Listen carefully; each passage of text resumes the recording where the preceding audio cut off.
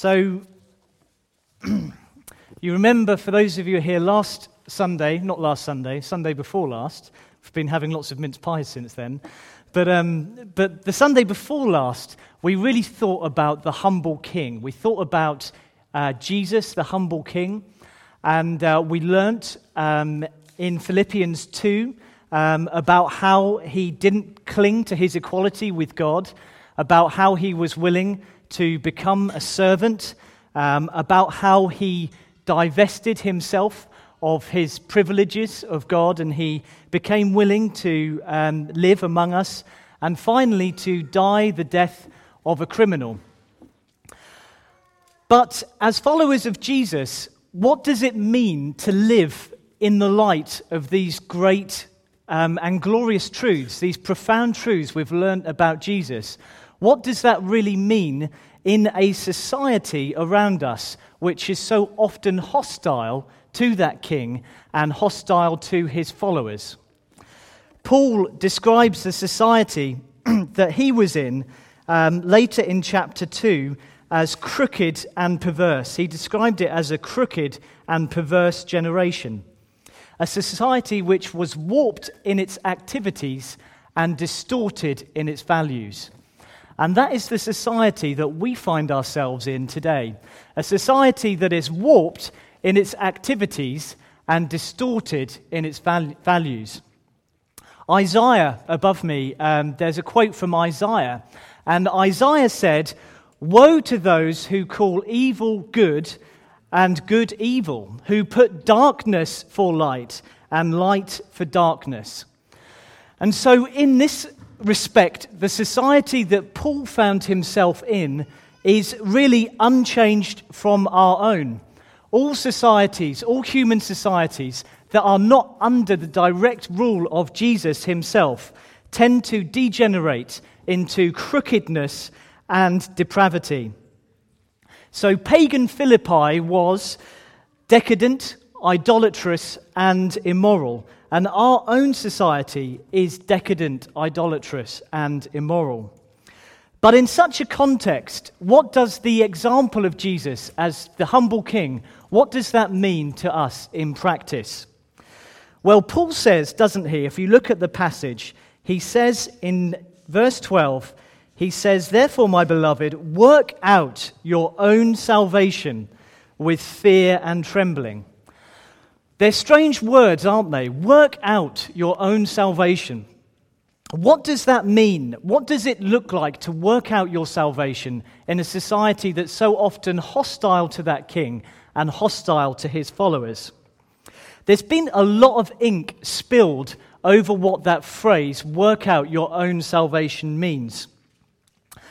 But in order to understand this a bit further, we really need to just understand, before we can look into what working out our salvation is, we need to understand two things. There's two things that we need to understand, basic things.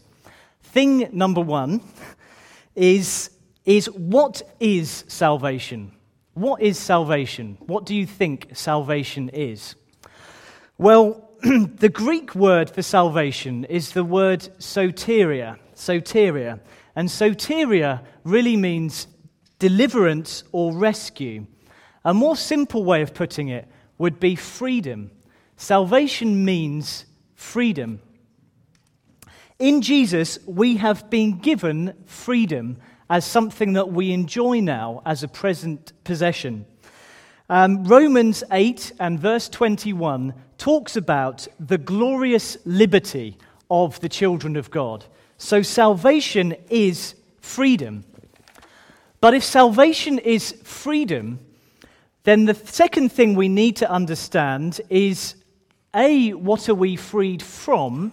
And B, when are we freed from those things?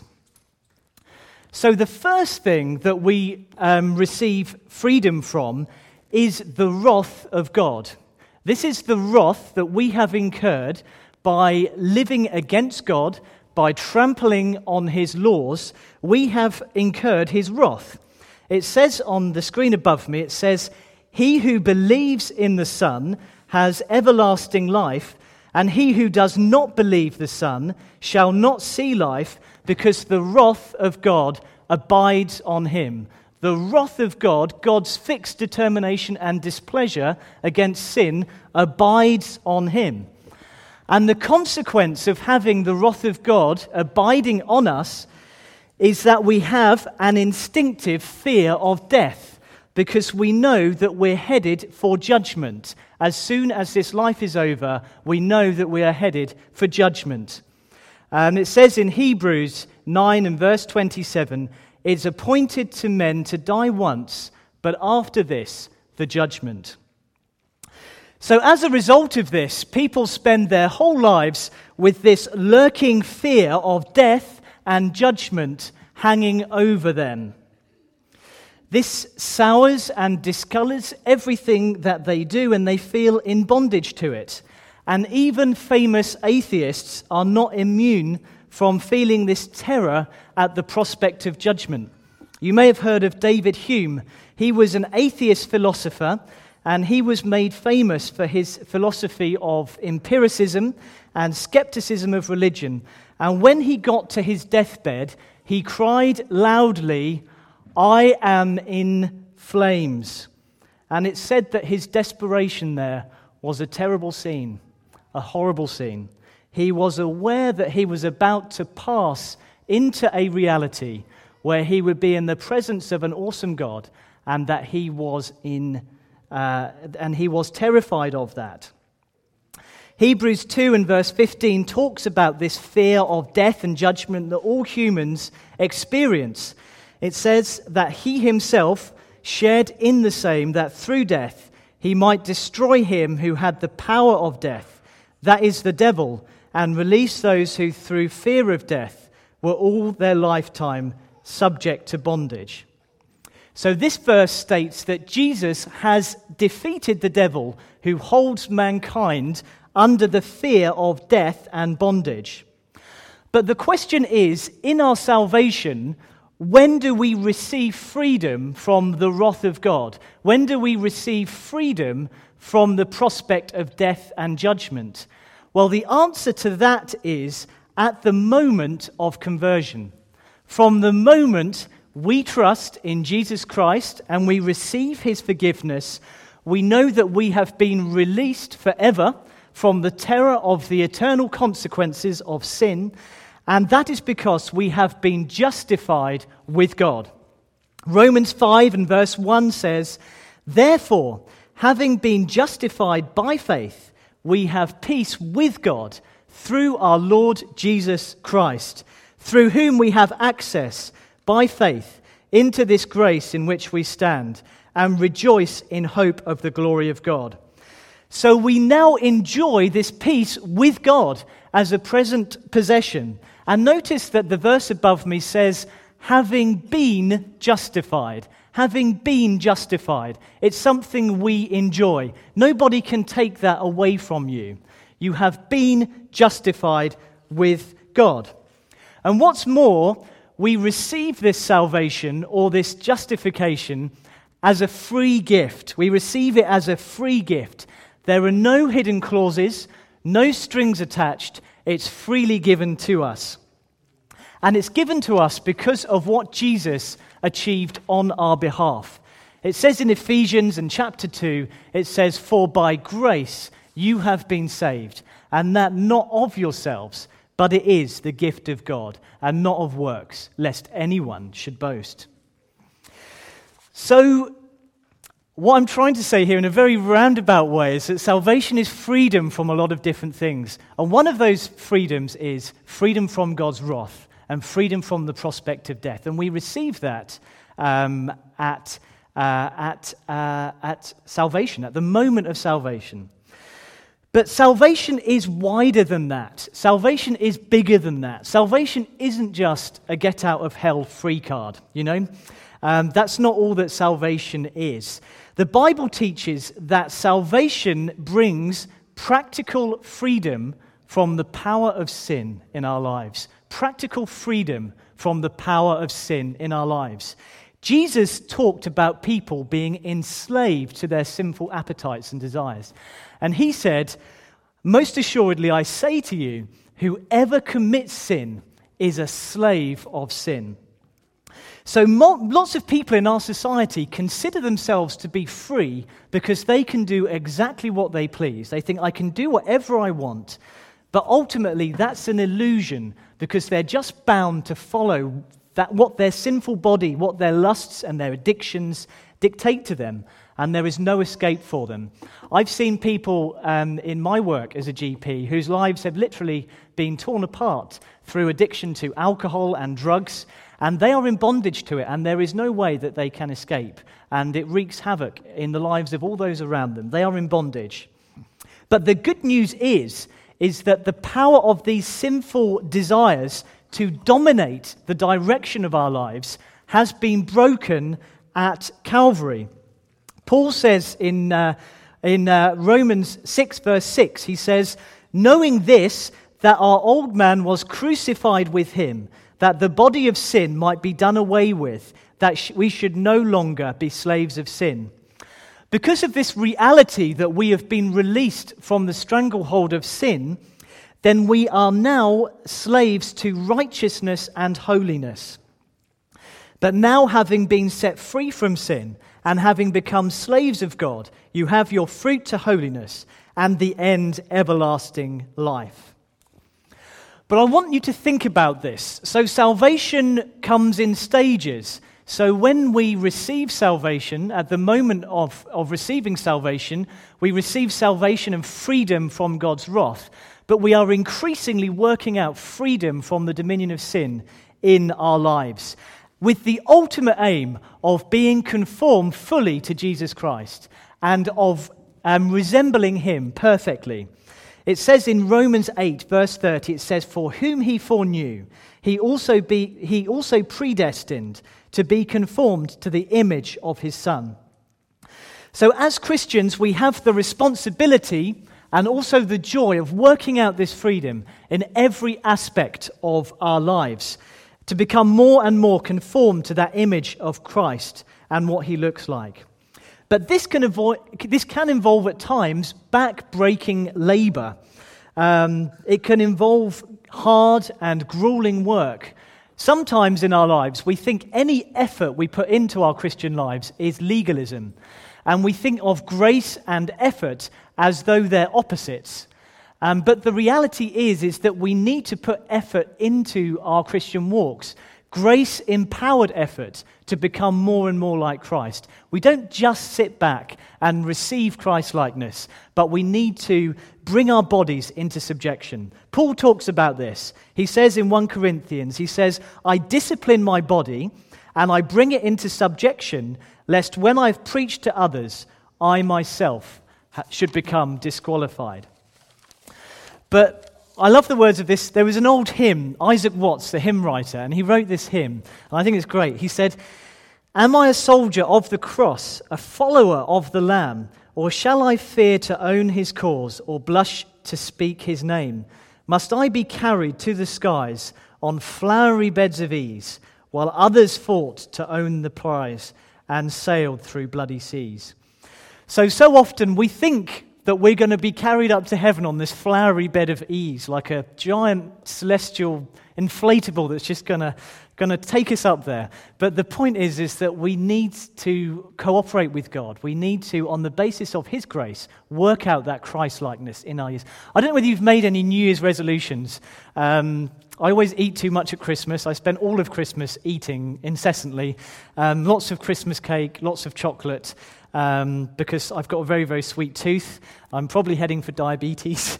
But I wonder if this year we would put as much effort into working out our salvation. Can I have an amen? Let's come on, church. Let's say we're going to work out our salvation this year. You're going to work out your salvation and increase in Christ-likeness. Increase in Christ-likeness. Work out the freedom that we have been given. Work out that freedom that we have been given.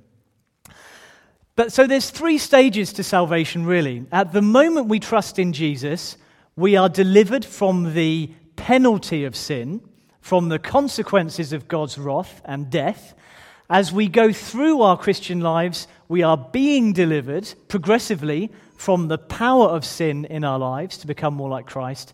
And one day, we're going to be delivered from the presence of sin, and we will be perfectly like Jesus himself.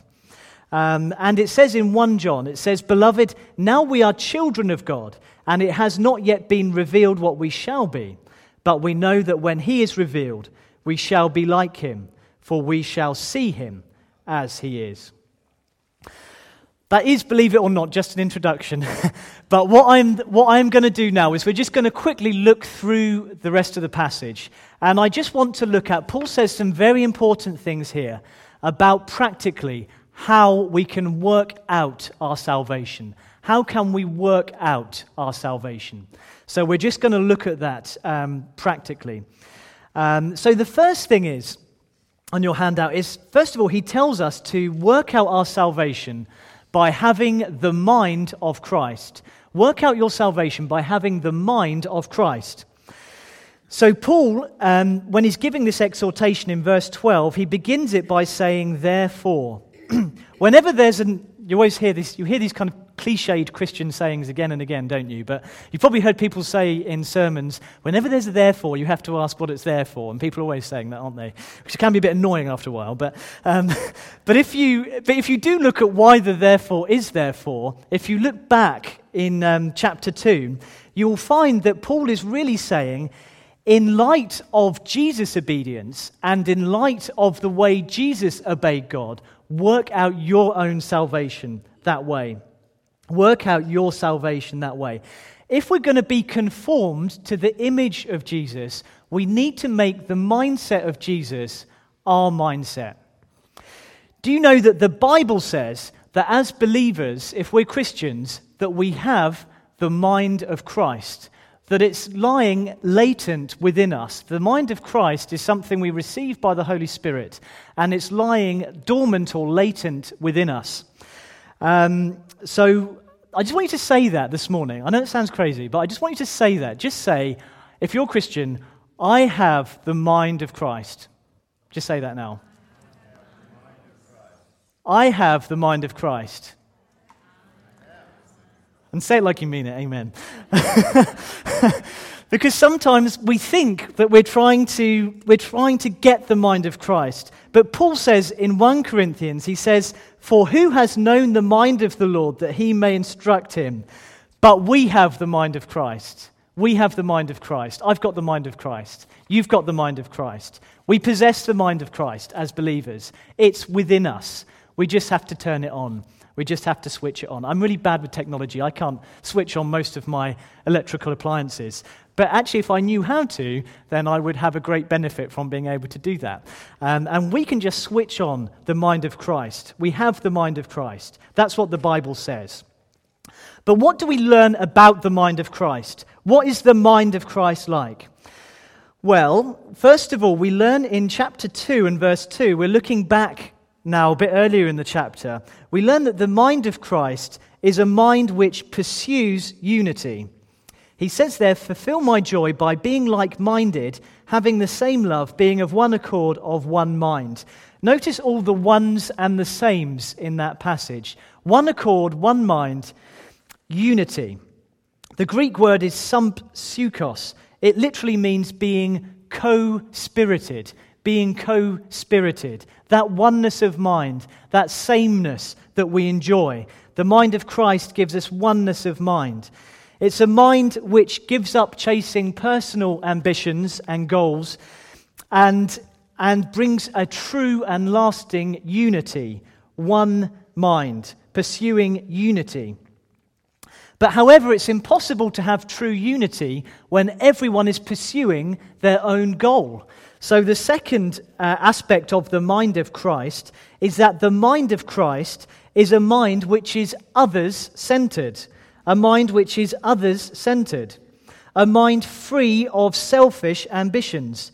It says in verse 3, "Let nothing be done through selfish ambition or conceit, but in lowliness of mind, let each esteem others as better than himself."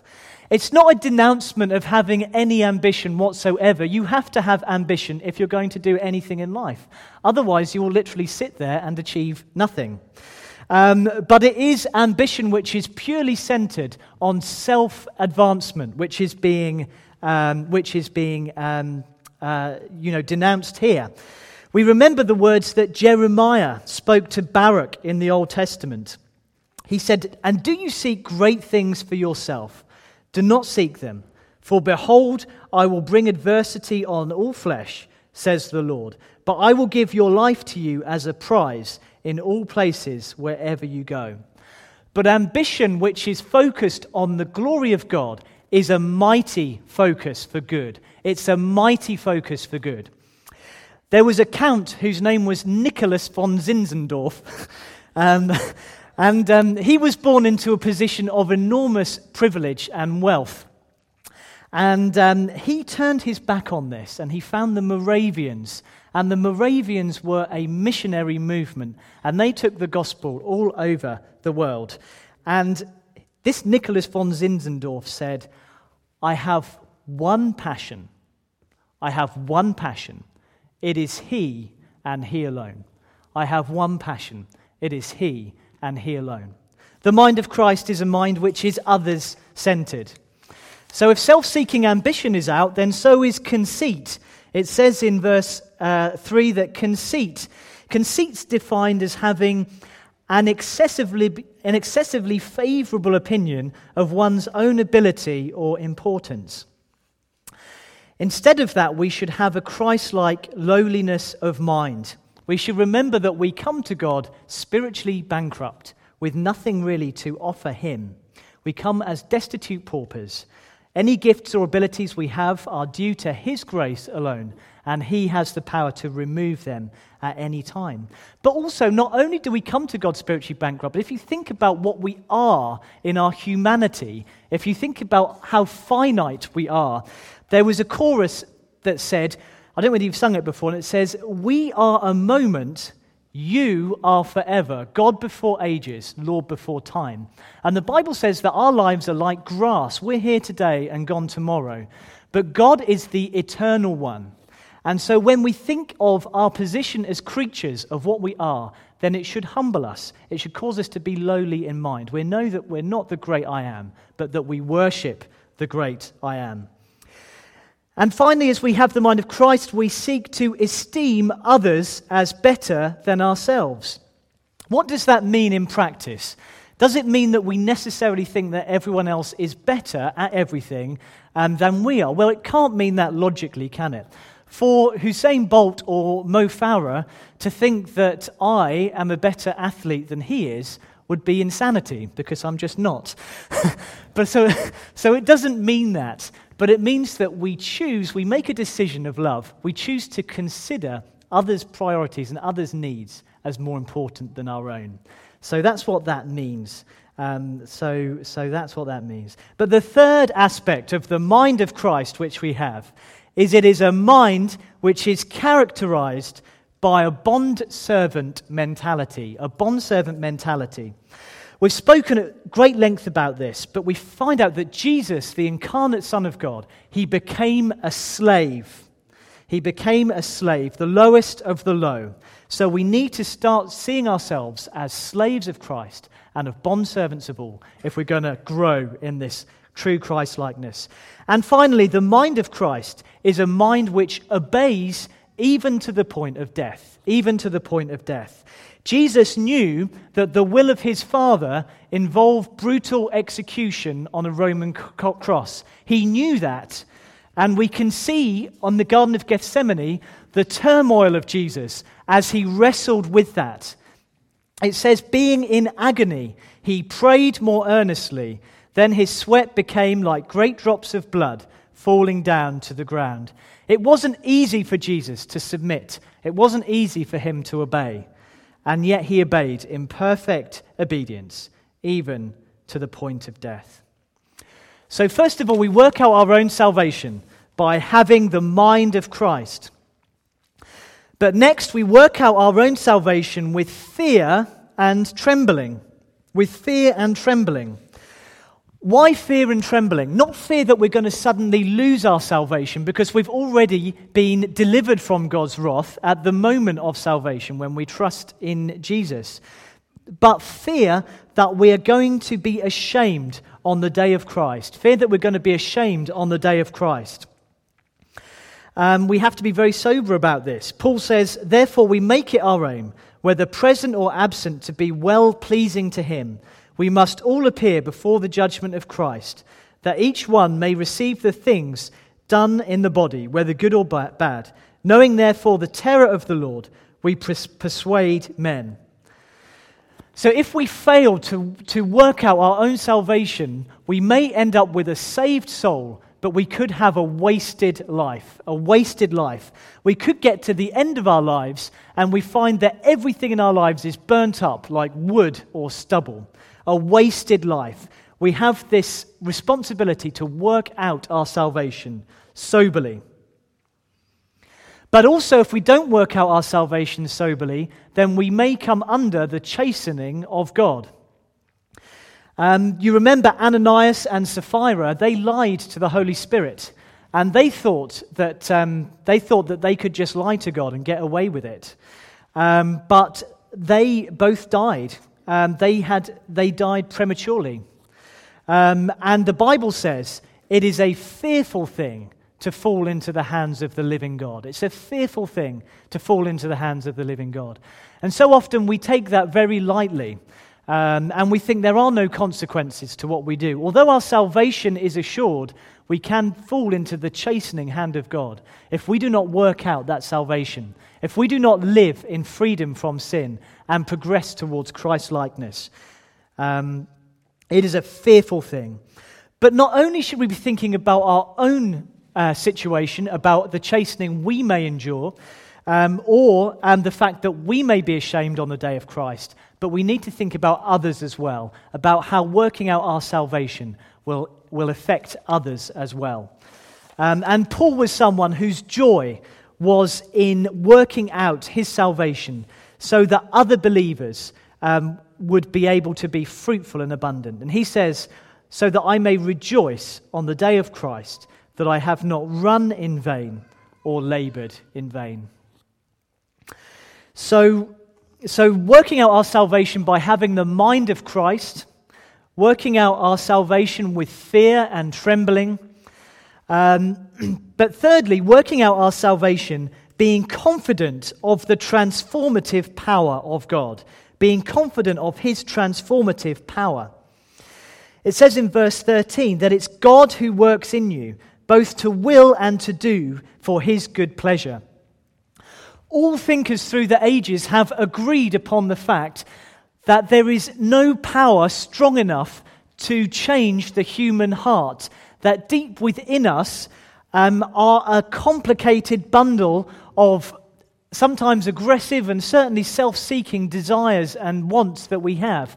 And there is no power that is strong enough to overcome that. Martin Luther talked about humanity being curved in upon itself. Malcolm Muggeridge talked about the tiny dark dungeon of the ego, and we are unable to escape from these forces. Sometimes people think that education will do it. A lot of people these days think that education is a panacea for all of society's ills. But the thing is, education is unable to fundamentally change those desires and drives of the human heart. They remain the same.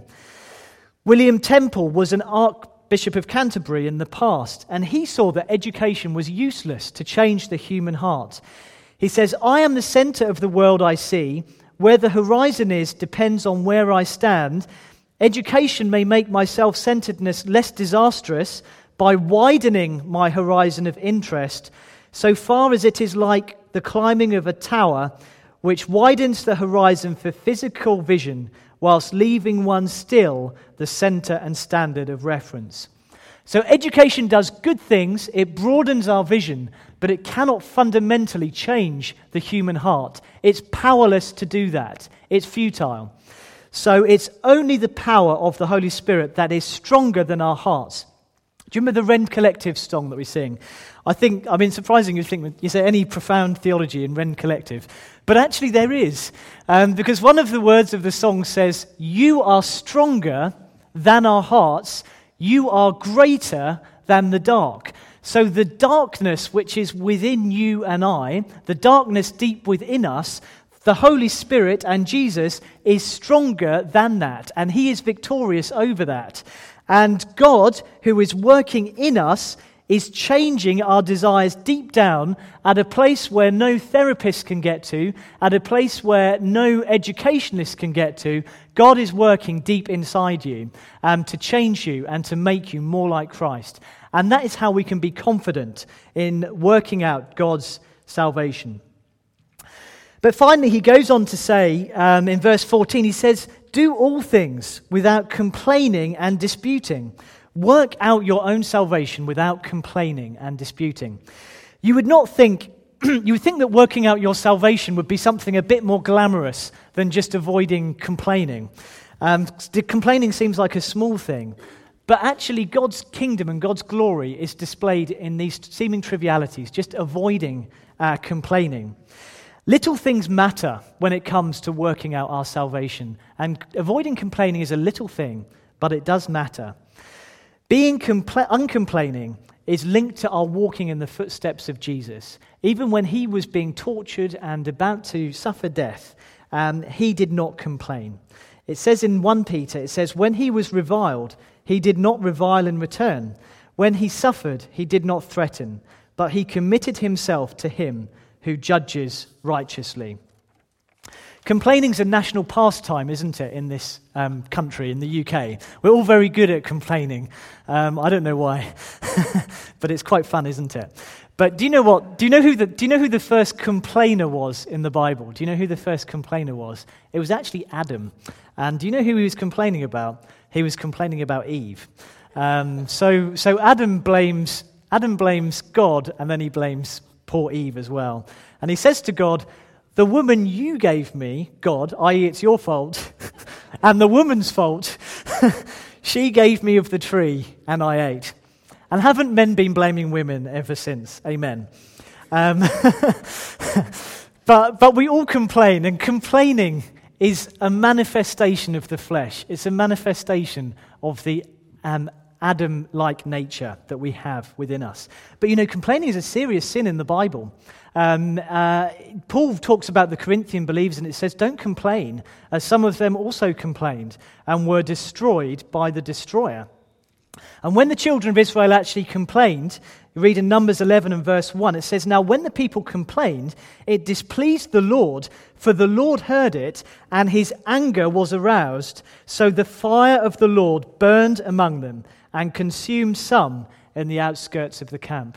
So very serious thing, complaining. One of those things, I think it's one of those sins a bit like gluttony. We don't really, as I'm sort of winding in another piece of cheesecake or whatever, we don't really think about it. There's certain sins in the Bible we don't think a lot about, and complaining is one of them.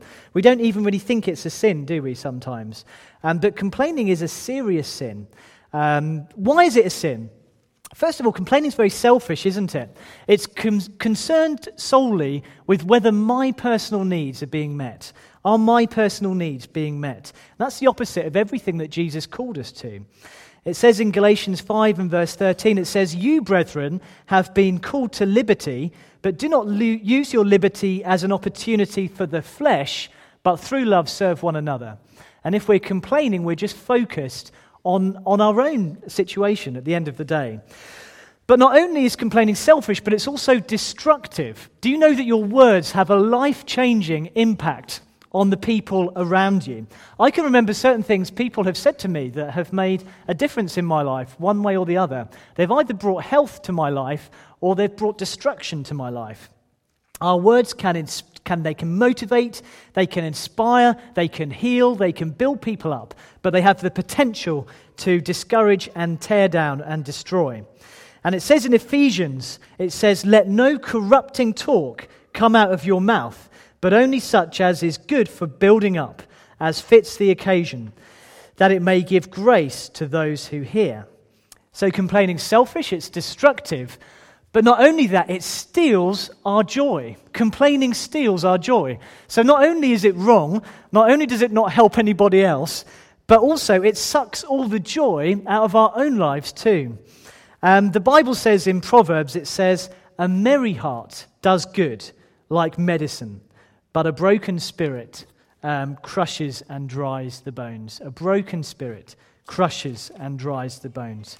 But also complaining is a form of blasphemy. It's a form of blasphemy because when we complain, we're really putting God in the dock and we're saying, I don't like the way that you're running the universe. I think I could do it better.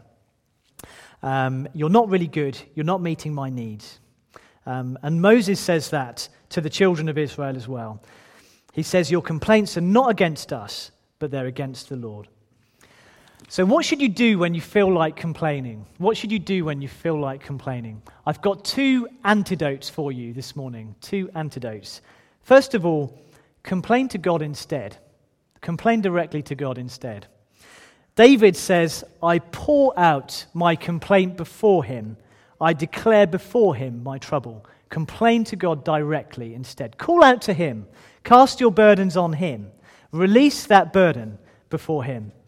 And counteract complaining with thankfulness. Counteract complaining with thankfulness. In everything give thanks.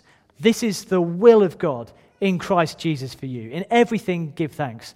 When I was in Northern Ireland, someone told me off about complaining. I was complaining about the weather. And I said, it's always raining here, isn't there? And my Northern Irish cousin said, you're always complaining in the weather. And he quoted this verse at me. He said, in everything give thanks. Yes, the weather's horrible here in Northern Ireland, but in everything give thanks. So we need to adopt that mindset. So finally, work out your salvation. Work out your salvation with the mind of Christ, with fear and trembling, without complaining and disputing. Work out your salvation distinctively from the world around us. And really, that's the opposite way to the world around us. I'm not going to go through all that again. I'm afraid when I was preparing the sermon, I just seem to develop so many points about everything. So I'm not going to go through them all in great detail. But basically, the mindset of the world is opposite to the mindset of Christ, which we spoke about earlier. The mindset of the world is opposite to the mindset of Christ. So the mindset of the world just leads to fragmentation rather than unity. The mindset of the world elevates self over others. The mindservant of the world is a master mentality rather than a bondservant mentality. And the mindservant of the world is marked by rebellion rather than by obedience.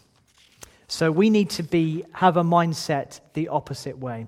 But as we go through the passage and just look at the last couple of points, if we look at verse 16, he says, holding fast the word of life, so that I may rejoice in the day of Christ, that I've not run in vain or labored in vain. So this is about working out your salvation joyfully. As he sees that the Philippian believers are holding fast the word of life.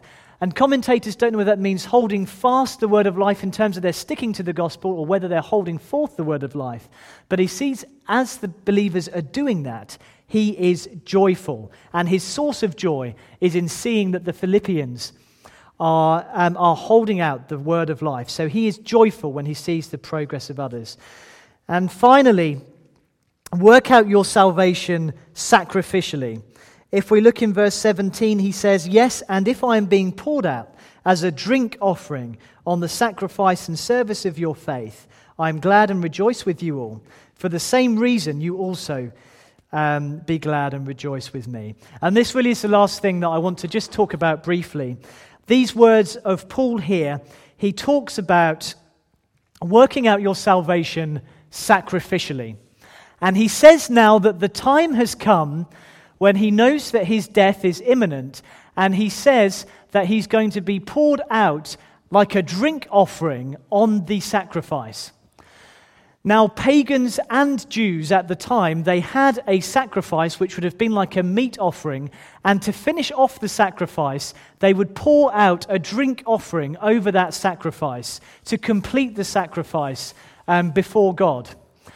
And Paul is saying here, amazingly, he's saying his martyrdom is just the drink offering which is poured on top of the sacrifice of the Philippian sacrifice. This whole letter is a thank you letter to the Philippians. And the thing that their sacrifice was a financial sacrifice that they had received at the hands of Epaphroditus. And so what's amazing is that Paul speaks of his own martyrdom, his death, his coming execution. He says, that's just the cherry on the top.